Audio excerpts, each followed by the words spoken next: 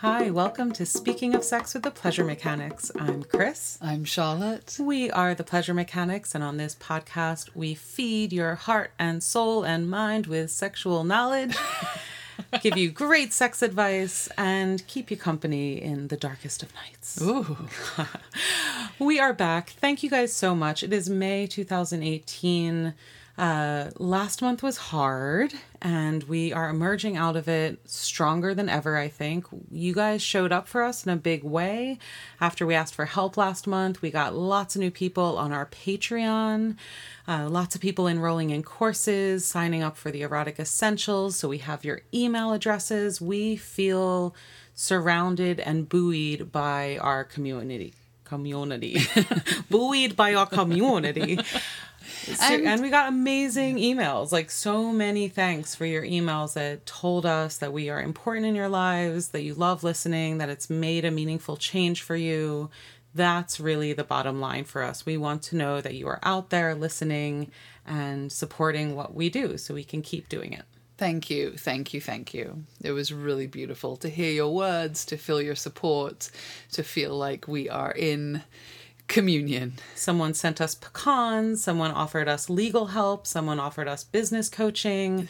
A lot of people just offered their thanks and love and cheers, and here we are. So May is masturbation month. Oh, before May starts, on our Patreon, Patreon, patreon.com/pleasuremechanics, you can sign up to offer a monthly pledge, $1, $5, $10 a month. It all adds up and really helps us keep going. And at the $25 a month level, we are sending you pleasure packages. And just last night, we ordered our first batch of stickers. Pleasure Mechanic stickers, and I'm gathering up some of Charlotte's beautiful erotic art, and we are gathering up samples and toys we have sent to us from our friends in the sex industry, and we are putting together some care packages for our patrons at the $25 a month level. If you would like to get one, please come over to patreon.com/pleasuremechanics and sign up. Yeah, before we send them out. Yeah. I feel like I'm making care packages for campers or something. It's so fun. All right. So May is masturbation month. And it's been masturbation month since the mid-90s when Good Vibrations, the feminist sex toy store, declared it masturbation month. And I wanted to do an episode... There's a wild turkey that just walked by outside. I just turned my head because Charlotte was staring outside. There's wild turkeys in our backyard. All right. They're actually my power animal, so... Hey, I wanted to do an episode. Gosh, I'm excited. You could tell your masturbation turkey story if you wanted. Oh gosh, that's another episode. Not an actual turkey. Sorry. Stop. We wanted to do an episode about masturbation. I was thinking about how I wanted to approach this, and I started thinking about the history of masturbation and how we are at this point in 2018 where I still, on the daily, almost every day, get emails from people worried about masturbating. How frequently they're masturbating. Is masturbation cheating on their partner? Is masturbating a sin? Is it going to ruin me sexually? I get these emails every day. So how in 2018 are we still culturally at the point where we are deeply ashamed and worried about something as natural as touching your own genitals? It's like blowing your nose, scratching an itch, touching your genitals for sexual relief and pleasure and a form of self-love seems to me as natural as eating, breathing, moving our bodies. It's part of the human design. But how did we get here? And so I started looking back, and while Charlotte was just out in a car ride dropping off our daughter at her grandmother's house for childcare, I just lightning stormed 4,000 year history of masturbation.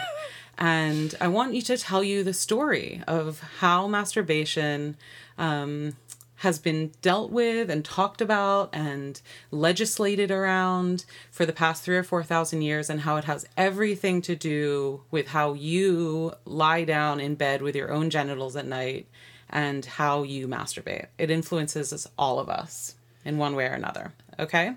So this is a lightning round. There are big, amazing books written about every phase of this history.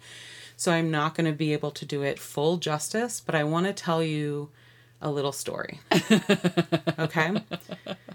And I think it is such an amazing example of how sex has been used as a form of social control and taken away from us on purpose by people in rooms with pens.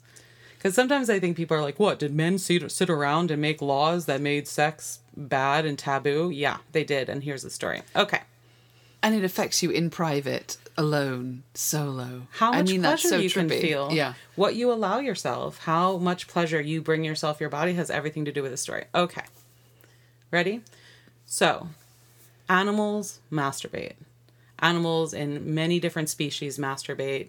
It is just part of what animal bodies do. And humans are animals. Humans have always been masturbating. All ancient art, from cave paintings to tablet etchings, they all reflect male and female masturbation. In every culture around the world, masturbation is depicted in the most ancient artifacts of humanity we can find. We have found sex toys made out of bones and leather. We have found beautiful imagery of lots of masturbation throughout history. Okay, so that's where we're coming from. Humans have always masturbated. Ancient Sumerians believe this is one of the first documented human cultures. Ancient Sumerians believed masturbation was good and healthy, and it increased sexual potency and fertility, and it was celebrated. They had special oils and tools dedicated for it. The ancient Greeks, when you start getting into that kind of 400 BC era of ancient Greeks, they thought it was a healthy form of sex for the most part, but they started talking about and creating rules and philosophies around who should masturbate and how we should masturbate. And if you know Greek philosophy, they did a lot of these just long conversations where they debated ideas and created kind of a culture of ideas. So it wasn't so much legislated as it started to be cultural, culturally judged.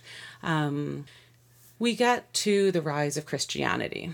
And so in the Old Testament, in the Judaic Old Testament, there is a story of Onan.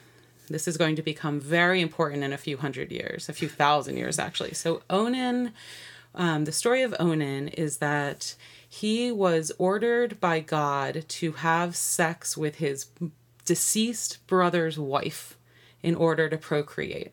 And if their union was, and this was a form of marriage called Levirate, the Levi nation, right?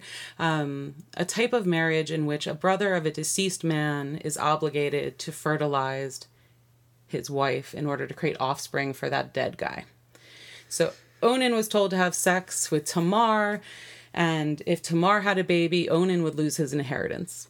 And so what did Onan do? He withdrew before ejaculation and spilled his seed on the ground so that she would not conceive and he would get his inheritance. So this is an inheritance dispute, right? This is a clan war, and it finds its way into the Old Testament. And then, by the way, the next day Onan is struck down by God and killed. Okay, so this is one of the earliest examples of capital punishment, of being killed for your misdeeds. And the interpretation of this Bible story becomes very important for sex culture for the next 2,000 years, bringing us to present day. In ancient Judaic interpretations, the sin was disobeying God. And the sin was greed for yourself versus what's best for your clan. And refusing to procreate out of selfishness, right? So in their culture, what they're focused on is the unity of their clan, the survival of the tribe, procreation, and keeping inheritances clean. And this is the role of procreation, right? And so by withdrawing and ejaculating on the ground, spilling his seed, the crime of Onan is invented. Okay, so Jesus, coming around the 0-year mark, as it turned out, is said he has nothing to say about sexuality. He said very little about actual sex. He said a lot about love. So in early Christian years, Christianity is a small cult sect trying to survive after the death of their prophet. These are hermits and ascetics, monks, who are living in isolation, clinging to their faith, and trying to have a relationship with a new faith, a new God, a new prophet. And they thought of sex and spirit as divided because their struggle was a physical one. They felt like they had to physically endure in order to have their spirits received by God. And so the war between the body and the spirit starts here. And there were early aesthetic sets of all different kinds around the region. Christianity was just one of them, of hermits who would go out into the desert and go into trance states. You know, we can imagine this kind of spirituality living amongst desert tribal nations. Okay. This survives for a couple hundred years, and their early writings are full of this war between the body and spirit and survival. 4th century AD is when the spread of Christianity begins, right? Christianity is taken up by the Roman government in 313 AD. And it is now a tool of government. It is a tool of colonialism, of spreading a nation, of imperialism. And these early apostles, so Apostle Paul is one we have a lot of writings from, and he really believed Jesus was coming back any moment now, and we should purify ourselves and be celibate. So this is the early church control of marriage and the dialogue around celibacy and purity and waiting for spiritual redemption in a state of celibacy. And his student, St. Jerome, and St. Jerome's student, Augustine of Hippo, would set the stage for sex law for the next several thousand years. They were the guys, when we talk about the guys in rooms with pens, these were the guys who were struggling with sex versus spirit. Sex as the original sin began here. This idea that Adam and Eve fell from grace and were expelled from the Garden of Eden for sexual sin, and therefore we are all paying the price. That idea is rooted here in the 4th century after Christ, as Christianity is starting to take hold. Right? Okay.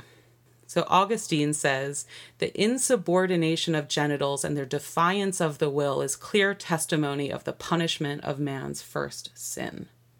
So this idea that our genitals want something, our sexuality wants something, and our spiritual mission is to quash that, deny it, control it, and therefore we are pure. Augustine, meanwhile, had a 15-year relationship with a concubine, was married to an 11-year-old girl, and while he was waiting for her to become fertile, took on several lovers. So his famous quote is, "Grant me chastity and continence, God, but not yet." He was someone who struggled with sexuality, right? He was someone who felt big sexual urges and created all of this doctrine about chastity, but not yet. Okay. And in this period, sexual lust is started to be cast as the devil's work. Teachings and writings start to emerge about the devil appearing to you with sexual temptation to pull you away from God. It is a temptation for sin. And all of the longings, the lust, the desires, the urging of your genitals is Satan's work. Okay, does any of this feel familiar, right? So we are back in 5th century, so we're 1,500 years ago, and this is feeling pretty familiar already, okay? So one of the early popes, Pope Gregory the Great, said, marital intercourse is blameless as long as there is no pleasure. So we see this idea of sex is okay only within marriage, only for procreative intercourse, as long as there is no pleasure. Okay. So what does that do? Why is that important in there? This is about just you're still focused on God and you're not having any... Okay, so what was happening now is they are bringing Christianity to masses of European peasants, pagans, who have their own cultures, who have their own rights, who have their own gods in some cases. And what the Christian Empire is trying to do is establish control across big geographic areas. How do you establish social control? This is this idea of sex as social control. How do you establish your culture in a region that already has its own culture? Imperialism, colonialism. One of the ways you do that is by turning people against themselves. And when we tell people that their sexual lust is sin, their sexual lust will lead them away from God and is punishable, we start gaining control over the culture. Over their internal Yes. experience of themselves, and they begin to control themselves. Right. And when we come in with an army and say, this is the way it's going to be, these are the new rules. And one of those rules is that sex is a sin. You can only have it within marriage, only to procreate. So you create more soldiers for us, ultimately. We create those social laws that create a deep internal conflict. We can start also turning people against one another. And this is how they did it. So they created the priest as confessional, right? We have a church. The church is where you get alms, that you get money. It's the center of the town. It's the center of the political, right? So church and state were very much inseparable at this point. The priest is the confessor, and you must come and confess your sins. And not only confess your sins, but the priest is in charge of drawing out your sins. So there were books that the church created, these documents called penitentials. And penitentials were catalogs of sexual sins and the appropriate penance. And they were literally like catalogs, like, oh, you had sex with your wife, not on a fertile day, 1 day of penance. Oh, you had sex with a neighbor's wife. This is the punishment. Some of those punishments were financial, so you had to pay a certain amount to the church to clear your sins. Others were social. And again, because of the connection between church and state, certain sexual confessions could lead you to punishment. So financial fines, jail time, public humiliation and torture, or death. Right? And so we create this system of the confessional and the drawing out of confession. So there were lists of questions to ask your parishioners, like, have you ever coupled with your wife from behind like a dog? This is the invention of the have you ever game, right? Have you ever had lustful thoughts, not about your wife? This drawing out of sexual sin, naming certain acts as sexual sin with appropriate punishment. This is how we create what's right and what's wrong, what is condoned and what is condemned, what is permissible and what is not permissible. And so masturbation during this time in the penitentials was considered as big of a sin as sodomy, as having sex outside of wedlock. The idea of masturbating, taking sexual pleasure of any kind, even in your thoughts, even in your sleep, was punishable. So we get generations of people, because it doesn't take long for you to believe what the soldiers with weapons say and what your survival depends on, right? Like that belief can take place within a generation. And so we now have generations of people believing that their survival depends on the repression of their sexual pleasure. Solo, partnered, in and out of marriage, awake and asleep. In thoughts and in deed. Yes. It's heavy stuff. This is really, it's so upsetting. It's so... But for me, it's like revelatory, right? Because I get these emails from people suffering these very personal struggles where they feel so ashamed of what their experience is, and we map it into this history, and we see how this is deliberate and on purpose. And generational. And changeable, therefore, right? Okay, so we're going to zoom forward.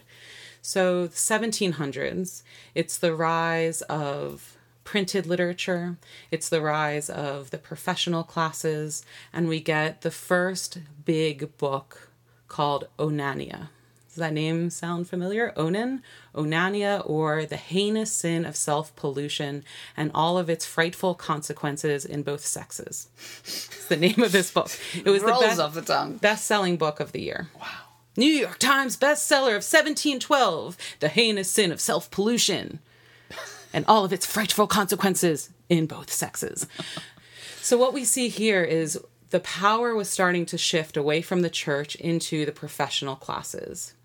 doctors, scientists, philosophers who are starting to create a new culture of how we understand and organize ourselves as humans. But they basically just take their playbook from the church and rewrite it as scientific literature. So now, instead of masturbation being a sin, it is the cause of all diseases. And these books, so I did a big paper about this in college, and I just loved poring over these first-hand texts because they were like these amazing old crinkly books in the antique section, but they're talking about masturbation will give you seizures and sleeplessness and cankers of the toes and nose hair, and literally anything that could go wrong with the human body was attributed back to masturbation. How convenient for a new class of doctors. And then meanwhile, in the philosophy field, we have Kant and Rousseau calling masturbation weak, and it's leading to society's downfall. So masturbation has been like the kicking horse, the scapegoat of society for such a long time. And during this was the Victorian era, the rise of the medical profession. This is when we get the proliferation of anti-masturbation devices. And the patent system is invented in the late 1800s, early 1900s. And we start getting all of these patents for anti-masturbation devices. So these were cock rings lined with spikes. And so if the penis got at all erect, the spikes would pierce the penis and remind you of your sin. Or elaborate devices where if a boy got erect at night, it pulled a rope and dumped cold water on the boy. Or cauterization of the clitoris with acid. And as a last resort, complete excision of the genitals. Routine medical for persistent masturbation, right? So this is how the medical industry took over the social control of sexuality from the church. They've been really good bedfellows ever since. And these were marketed as products to like parents, concerned parents in young America. How do we keep our children straight and pure and not let them fall to the sin of masturbation? We have all of these devices to help you. Meanwhile, the medical... That wild turkey's still hanging out in our backyard. Meanwhile, the medical profession is inventing the vibrator for treating hysteria in women. And this is this whole parallel conversation that's going on. So the medical industry is demonizing masturbation and inventing all of these tools to prevent it. And they're inventing the vibrator to treat hysteria. And the first vibrators were these big, huge machines, and women would pay to go to the doctor's office and have these vibrators applied to their genitals for the release of the hysteria. It's so dope. Also, by the way, this is when routine circumcision of boys takes place in the United States. So away from the Jewish tradition, this is when circumcision of boys becomes a medical procedure, and built into that literature is circumcision of boys as an anti-masturbation device. So how do we prevent masturbation? Let's take away some of the most sensitive skin from the get-go. Okay? Moving on. Also, by the way, on the webpage at pleasuremechanics.com for this episode, I will link and create some photo galleries of some of these devices. Because in some ways, seeing is believing, right? You can hear me tell this story, but when we start seeing the artifacts of this sex law, like in print, it becomes very startling to realize what was actually codified and when and why. And there's so many conversations like this about like sex and race law and sex and immigration. And sex has always been used as a form of social control in all of these different ways. And as they say now, we have the receipts. We have the first person documents to lay out this history in a very clear way. So, fun little aside, and part of this story is the invention of cornflakes and graham crackers. Why? Two of the loudest anti-masturbation crusaders were John Harvey Kellogg and Sylvester Graham. So both around the 1830s, they're in young America. They're trying to establish like health and wellness brands and sanatoriums to create like pure and ethical society based on Christian values. That's what these guys were all about. Anti-masturbation was one of their biggest platforms, and Kellogg invented granola and cornflakes, because he believed that like pure eating and the crunchiness of these products, like the tension you release through crunching through your breakfast rather than eating a soft bowl of oatmeal, would help release the tension that would prevent masturbation. So we have the invention of breakfast cereal tied into this story. And graham crackers, which every time I give my daughter a graham cracker now, I kind of have a chuckle.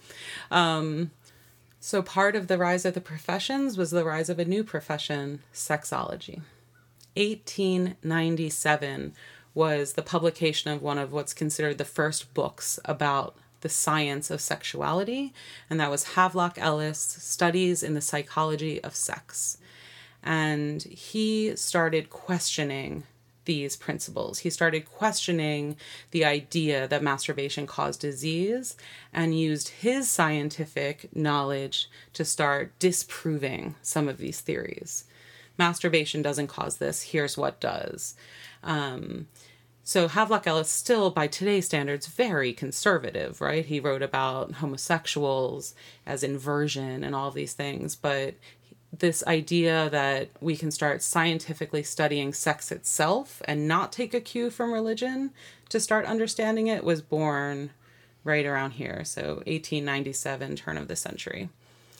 1922, we have a philosopher, Wilhelm Reich, who starts talking about sexual energy as something that needs to be channeled. And he developed this idea and built these elaborate orgone boxes that were like padded with cotton, and you would get in the box and masturbate to like recirculate that erotic energy back into you. And he was way ahead of his time in many ways. His books have been burned. He was arrested for shipping these boxes across state lines. So again, they take down the sex radical, they criminalize his ideas and silence it for another generation. And a lot of his ideas are now being re-celebrated. Does anyone hear that turkey in the back here? Yeah. That's awesome. He's fanning his big feathers. It's amazing. So 1920, it's, and then we're getting into the world wars. All of that is happening in culture. And 1940s, we have Alfred Kinsey and his major publications on male and female sexuality. And he took the stance of like, let's forget what everyone is saying. Let's talk to what people are doing. And he did these massive, for his time, surveys of human sexual behavior and reported, look, everyone's masturbating, is what he revealed, along with so many other things like people have gay desires. And Kinsey was one of the first contributors of the science of statistics and saying everyone's doing this. Not everyone is getting hairy palms and seizures. Like, clearly there's a gap in the science here. And his books were so popular just as like trade paperbacks. It kind of started setting the stage for a transformation of culture of acceptance of masturbation. People started seeing that, oh, I'm not the only one struggling with this. Other people are doing the same things I want to do. And the Kinsey reports very much created that culture of, I want to call it like the let's get real culture of starting to look at sexuality beyond the idea of sin and disease. 1968, masturbation is removed from the DSM as a diagnosable psychiatric condition. The DSM is the book that psychologists use for diagnosis. So 1968 is the first time we say publicly, well, maybe it's not going to cause you madness and seizures. Okay. So we're almost at modern time, right? So when were your parents born? Where were you? When were you born, right? So we're 1968. 1970, so we get into the hippie movement, free love, anti-war, civil rights. In the 1980s, the godfather of queer theory, Michel Foucault, put forth the idea that the masturbation taboo was the violence. And queer theory, it's a topic of a whole nother podcast, but we start having the transformation of ideas that the violence around sexuality is not the sexuality itself, it is the control of the sexuality. It is the enforcement of the confessional. It is the pathologizing of what is natural as a form of social control. Many of these ideas are born out of Michel Foucault and other postmodern theorists.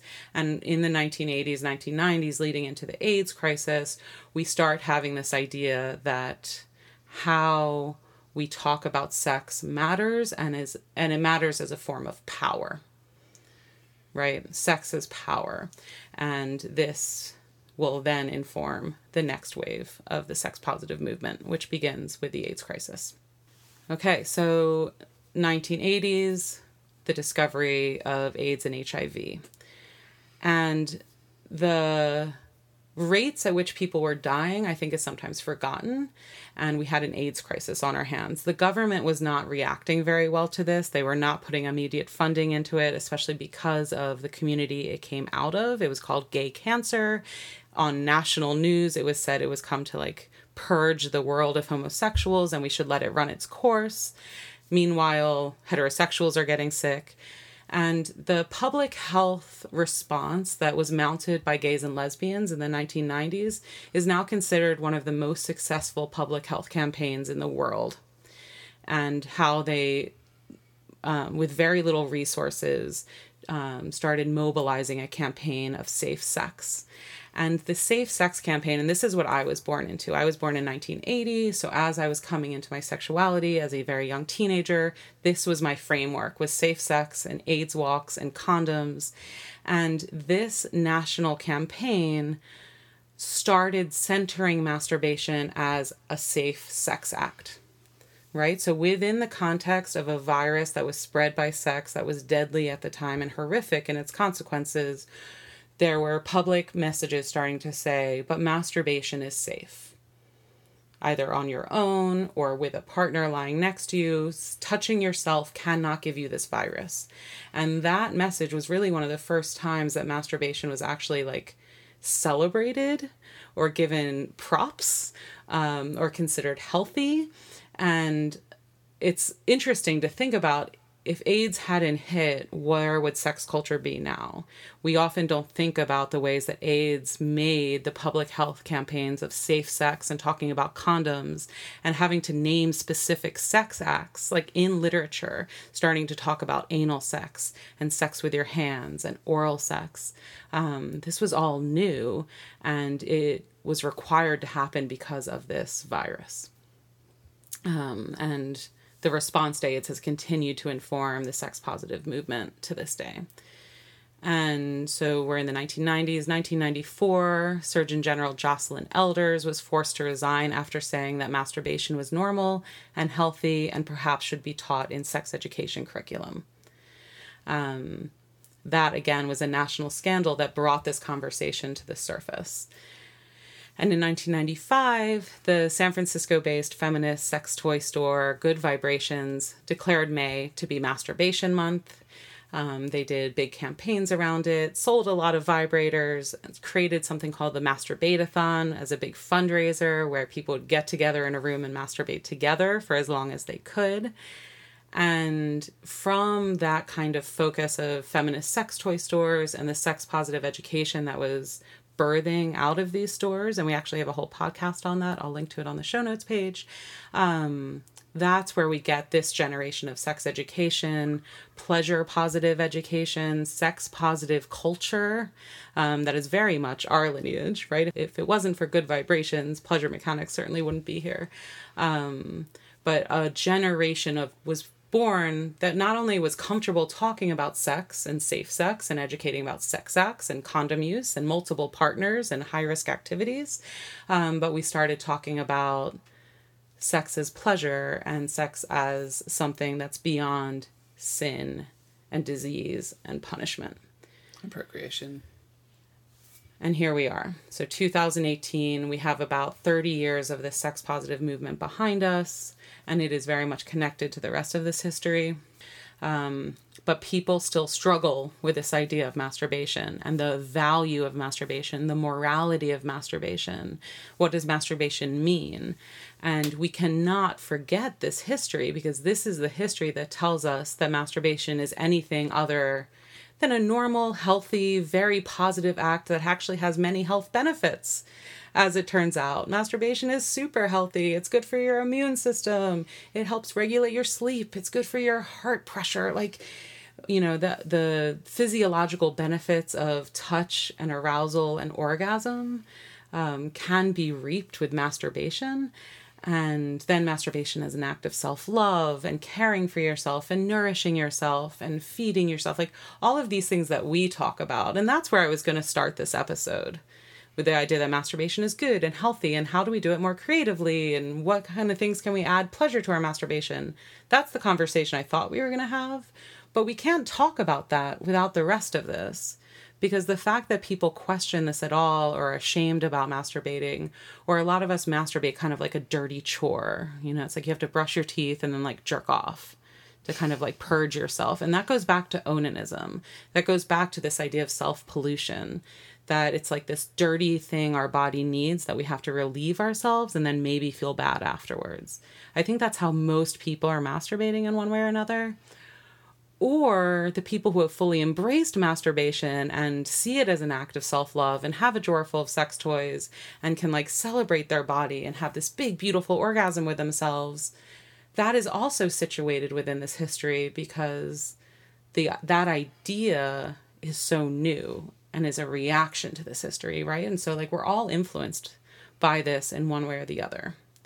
And to situate ourselves in that history, I think, is to give ourselves a great gift of understanding sexuality as cultural, that these belief systems and values are very much passed down generation to generation and therefore are changeable. And as we change our own internal belief systems about something like masturbation, as we say, oh, I could take 10 more minutes and actually enjoy this process and give myself some pleasure and actually feel good about that instead of feeling a little bit guilty about it. Like that decision to feel positive about an act like masturbation, or to dare to masturbate in front of your partner and reveal that part of yourself and be less ashamed of it, those little decisions we all make are actually changing the culture for future generations. And the more that we can talk to our friends and just like unabashedly claim masturbation as a positive, healthy thing, that is participating in the undoing of 2,000 plus years of history. And what are the implications of that? Just as Augustine, like there were major 2,000-year implications of him declaring sex as a war against the spirit and sex as sin that the devil has come to tempt us with. Major implications from that philosopher and his writings. What are the implications of this act that we can all do now at this moment in culture? And that's where I really like to kind of light up our imagination of like, what is the sex culture we're creating? And then what does that create on the globe? Like if this sexual control has been part of the past few thousand years, and we know what those few thousand years have looked like of imperialism and the concentration of resources in the hands of few and war and famine, and, you know, it's like we know what the history has given us. What future can we possibly create on the foundation of new sexual values? Is this interesting to anyone else? I'm not sure. I hope so. I got really excited about telling this story. I think that presencing the pain and the history and the control, the violence that has been done to human bodies around this act is valuable and important to understand one's own judgment, guilt, pain, discomfort, when we're alone in our own home, no one is around. Well, and the major trick of it, right, is we've been taught that sex is bad and dirty, and you feel bad and dirty about sex because sex is bad and dirty. When really it's you feel bad about sex because we've told you that it's dirty, therefore when you feel the urge to it, you are bad. Right? So it personalizes this morality. And when people say like, well, sex is social control, like how does that, you know, guns control people, sex, you know, it's like, if masturbation and sexuality didn't matter, why would all of this work have been gone into controlling it? Like, right, what strategy. Stakes did the Roman Empire have in controlling the sexuality of their new empire? If sexuality didn't matter for social control, they would have ignored it and let people fuck how they want to fuck and had their sex culture as it has existed for thousands of years, and they wouldn't have needed to enforce a new sex culture to maintain control of their empire. And it was a primary tool. So we need to look at that and take it seriously and think now, how is sexuality being used as social control now? What is it taking us away from? What power is it denying us to repress our sexuality? And therefore, what power can be accessed if we heal our relationship to sexuality and admit it as a source of power, admit it as a source of personal and political strength?